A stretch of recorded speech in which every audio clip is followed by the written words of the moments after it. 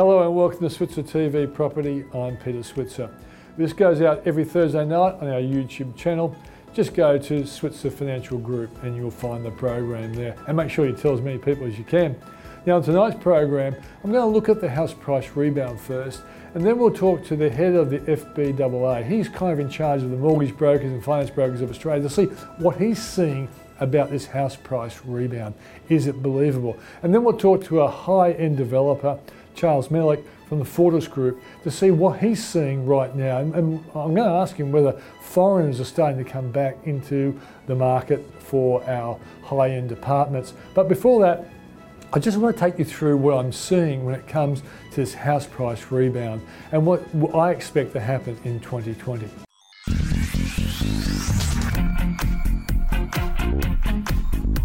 Well, the run of economic data this week has been disappointing and suggests that the Reserve Bank will be cutting interest rates again in February, or Treasurer Josh Frydenberg will have to change his mind and opt for tax cuts or some other fiscal stimulus to avoid unemployment heading higher.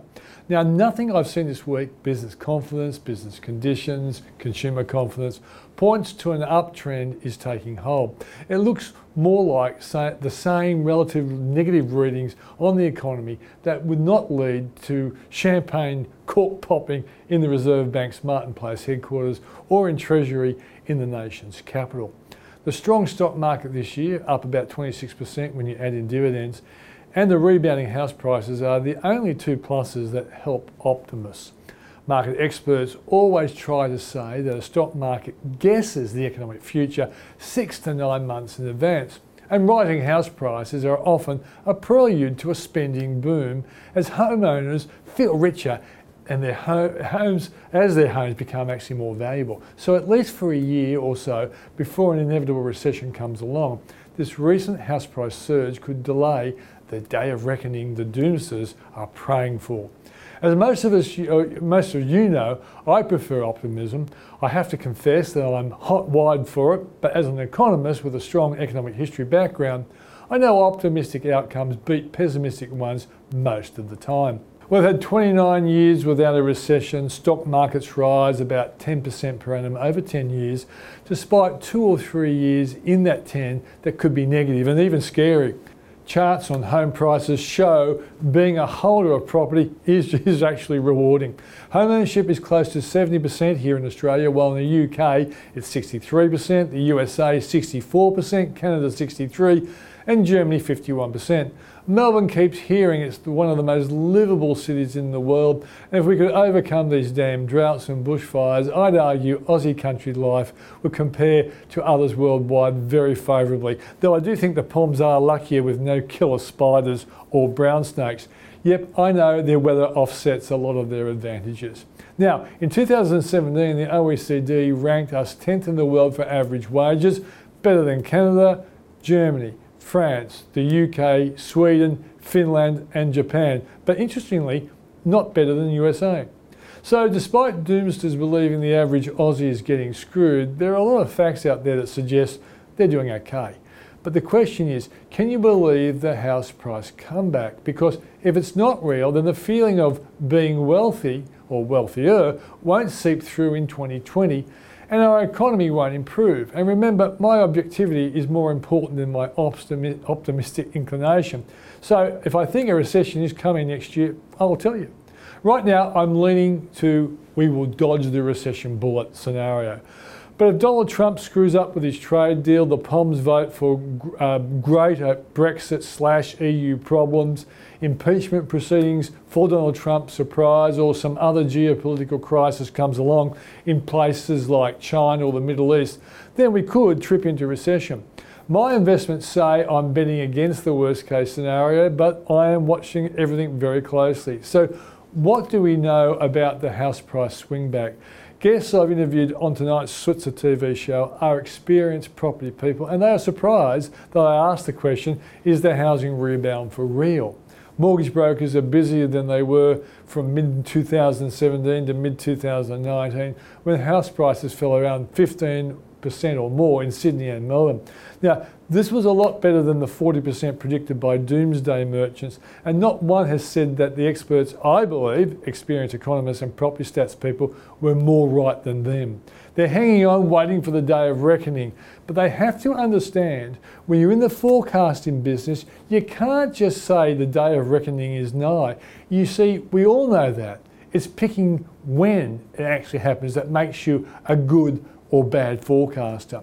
When I said the S&P ASX 200 index might go close to 7,000 this year, earlier in the year, lots of critics gave me a terrorising tweeting. I didn't think I'd forget that, but Paul Rickard in our Switzer podcast yesterday actually reminded me of my pretty good call. I'm happy my optimism and analysis has been on the money. And if those who believe me simply played an ETF for the index, they could be 26% richer today. Buyers of real estate when house prices were falling from mid-2017 to mid-2019 now will be sitting on a pretty good short-term gain on the house prices. Real estate agents in many sought-after areas think a lot of the losses that we have seen over that period of time have now been regained, which actually even surprises me. That said, I will warn all and sundry that the next recession, when it comes, house prices will fall, and the severity of the recession and the rise in the jobless rate will be critical to how much house prices will fall by. However, I have to say, when unemployment topped 10% in the 1990 to 91 recession, house prices didn't dive too much, as a chart above will show. Have a look at that. Now here's the latest news on house prices summed up. The ABS says home prices rose 2.4%, and that's the biggest lift in 2.5 years, in the September quarter, to stand at 3.7% lower over the year. The value of dwellings in Australia in the September quarter was 0.1% higher than a year ago. The CoreLogic Home Value Index of national home prices rose by 1.7% in November, the biggest increase since October 2003, and capital city home prices rose by 2%, also the biggest lift in 16 years. Regional home prices rose by 0.5% in the month. Sydney home prices lifted by 2.7% in November, and that's the biggest monthly increase since October 1988. And according to CommBank's chief economist Michael Blythe, CBA's household spending intentions survey found that after a poor September, there was a small pickup in retail spending intentions data in October, but there was a sharp upspring in home buying intentions, and if that continues, intentions are now approaching record highs seen in early 2017. The data makes you think that the house price recovery could help the economy in 2020, but we need to see building react and start happening ASAP. The latest data on residential building showed that it fallen by 3.1% in the September quarter, and now that's the fifth straight decline. Work done was down 10.6% over the year, and that's the biggest annual fall in 18 years. Alterations and additions fell by 0.1% in the quarter to be down 8.2% over the year. However, these are for the months July, August and September, and we're now in December. So I'm keeping my fingers crossed that things are starting to improve. I'd love to see dwelling approvals tell me a positive story, but the last two readings were conflicting. This is what Trading Economics saw, and I quote, "The number of dwellings approved in Australia unexpectedly declined by 8.1% per month in October 2019, after a downwardly revised 7.3% gain in the previous month, and missing market expectations of a 0.4% rise." So what they're basically saying is there was a fall and the experts were expecting a rise, but the month before there was a rise. So it's kind of 50-50 at this point in time. So when you put it all together, I'd love to say that home building is on a rebound, but it would be optimism trumping objectivity. More homes would actually help hose down the price rises, but I'm only seeing anecdotal evidence that building could be improving. And unfortunately, it's not hard enough data to make me really believe that any big call is believable at this point in time. All I can say is go optimism, but it might need some help from Josh Frydenberg with a bit of fiscal stimulation.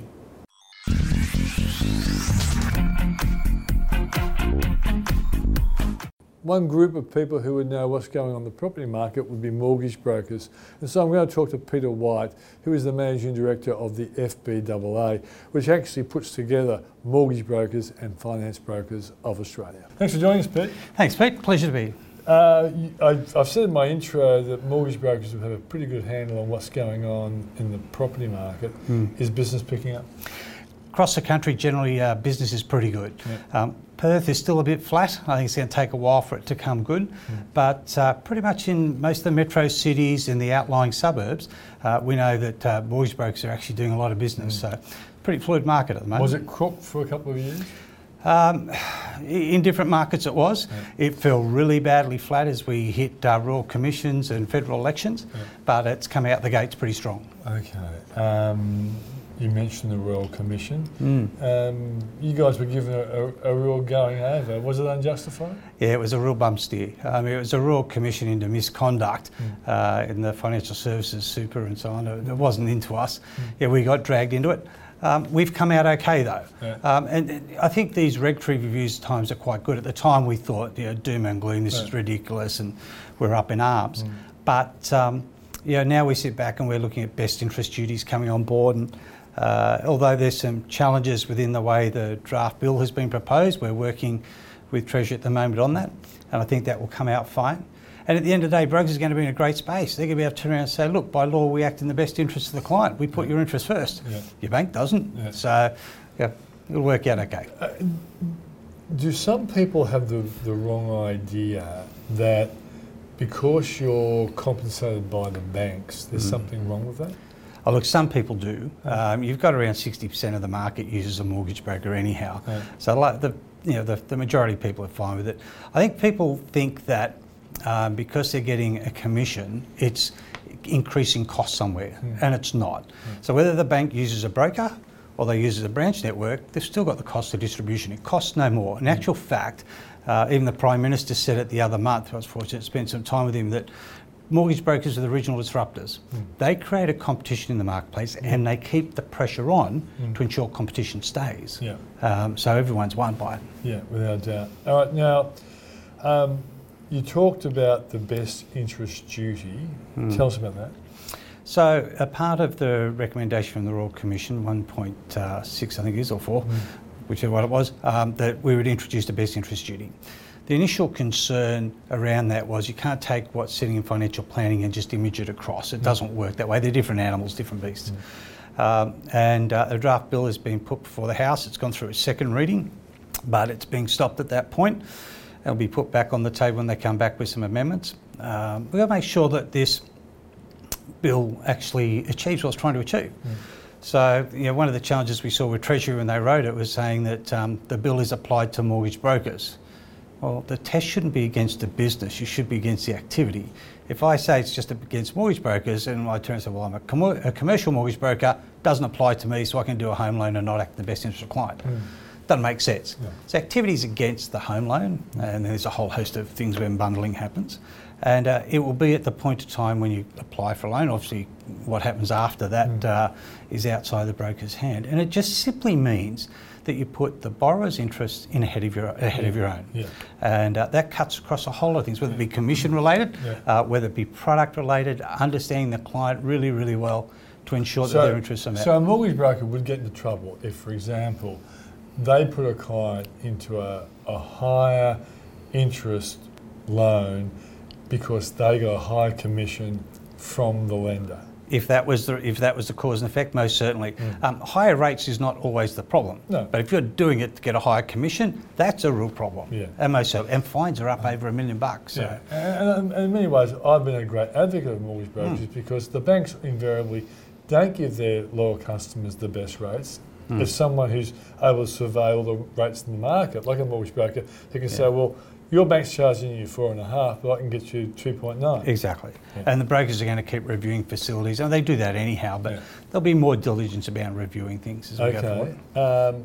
One of the problems, during the time when Sydney and Melbourne's house prices were falling, including it would have been harder for mortgage brokers, was the bank's credit policy. The way they were reviewing the borrowers was draconian. Has that improved? It has. It was tightening, and the Federal Treasurer stepped in and said, we've got to change how you assess things.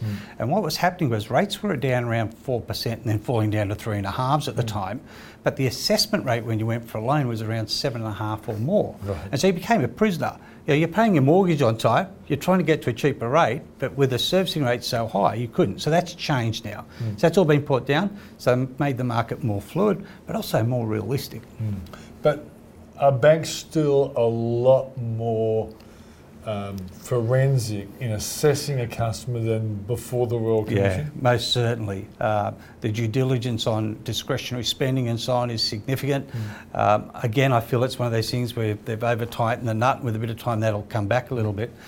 But I guess it's all about the discovery of the thing that actually came out in the Royal Commission was a fracture of trust by not disclosing what the truth was. So the investigation is all about what's the truth. But there's got to be some rationale within all that, and some understandings that just because you spend $100 a week on poker machines today doesn't mean you can't change that habit if you're motivated to. And also you still might be able to make your mortgage repayments even with that $100 Yeah, problem. exactly right. I guess the bottom line is then, how many mortgage brokers in percentage terms were in trouble with regulators before the Royal Commission on an annual basis? I guess the only measure I can bring to that is what AFCA, the Ombudsman, sees, and it's about 0.1%. There's a few hundred of them. So vast minority cases that they see involve mortgage brokers, and it generally wound up, any debate was not around commissions or anything, it was around product suitability, and that could have been a lender issue as well, but it's 0.1% with the Ombudsman. And what about satisfaction about mortgage brokers? I'm sure you guys do those sorts of things. Certainly, yeah. We did a survey in the last 12 months and it was up over 95%. So it's very, very strong. And it's... Okay, well, so Pete, what are the big issues that you want to talk about that I haven't got to so far? Because from my point of view, I want to know how the property market's going. It seems to me that mortgage brokers and banks aren't going to get in the way of people getting into homes. Yeah, from a property point of view, brokers won't get in the way. In actual fact, brokers will help you close sales for all the right reasons to ensure that the loans get through and are made in a very suitable fashion for the borrower, and that they're structured properly from the outset. You're not going to get that from your bank because the broker's got that diversification.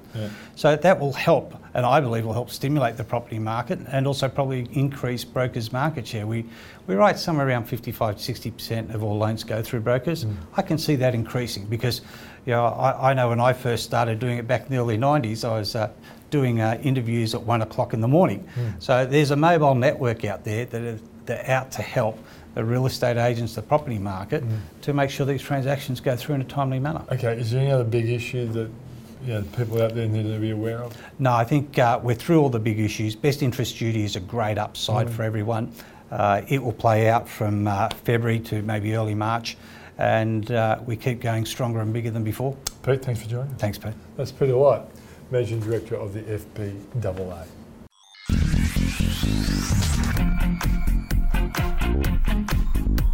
Charles, thanks for joining us. Yeah, good to be here, Peter. All right, so let's talk about sales for the off-the-plan apartments, and they have lifted in the September quarter. Now, some economists think that the worst is over for the segment. You're right in this segment. What do you think?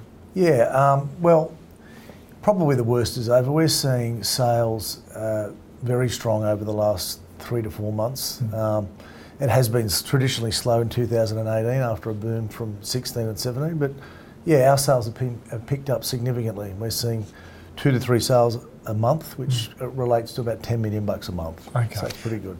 And, looking at the falling away of off the plan sales and the pickup, does it tend to be the quality of the product that determines the more likelihood that you'll be able to get a sale? Yeah, well, that's one thing. I suppose one of the biggest things is who the developer is.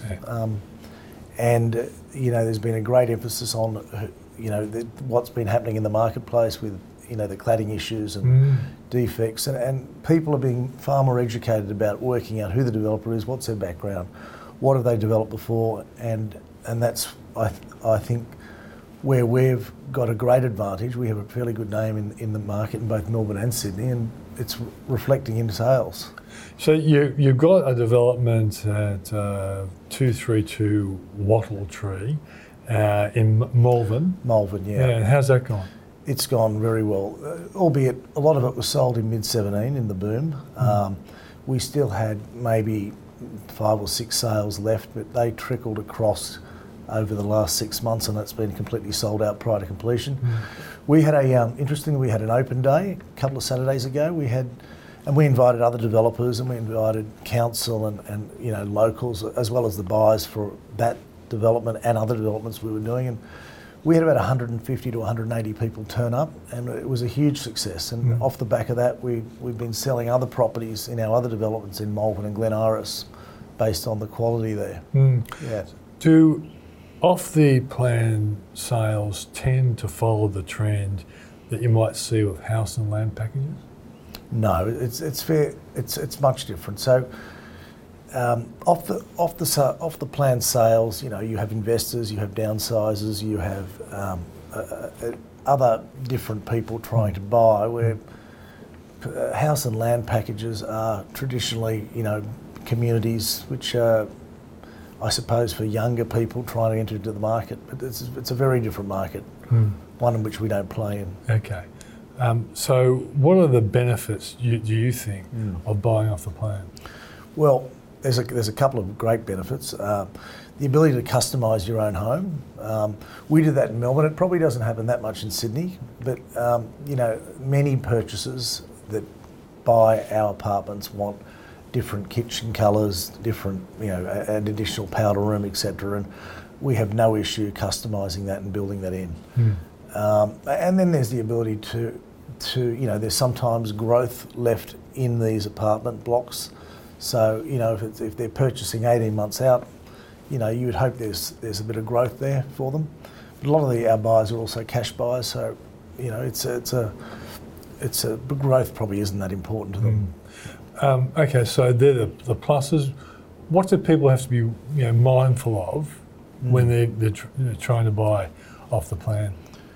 I suppose they've got to be mindful of who the developer is.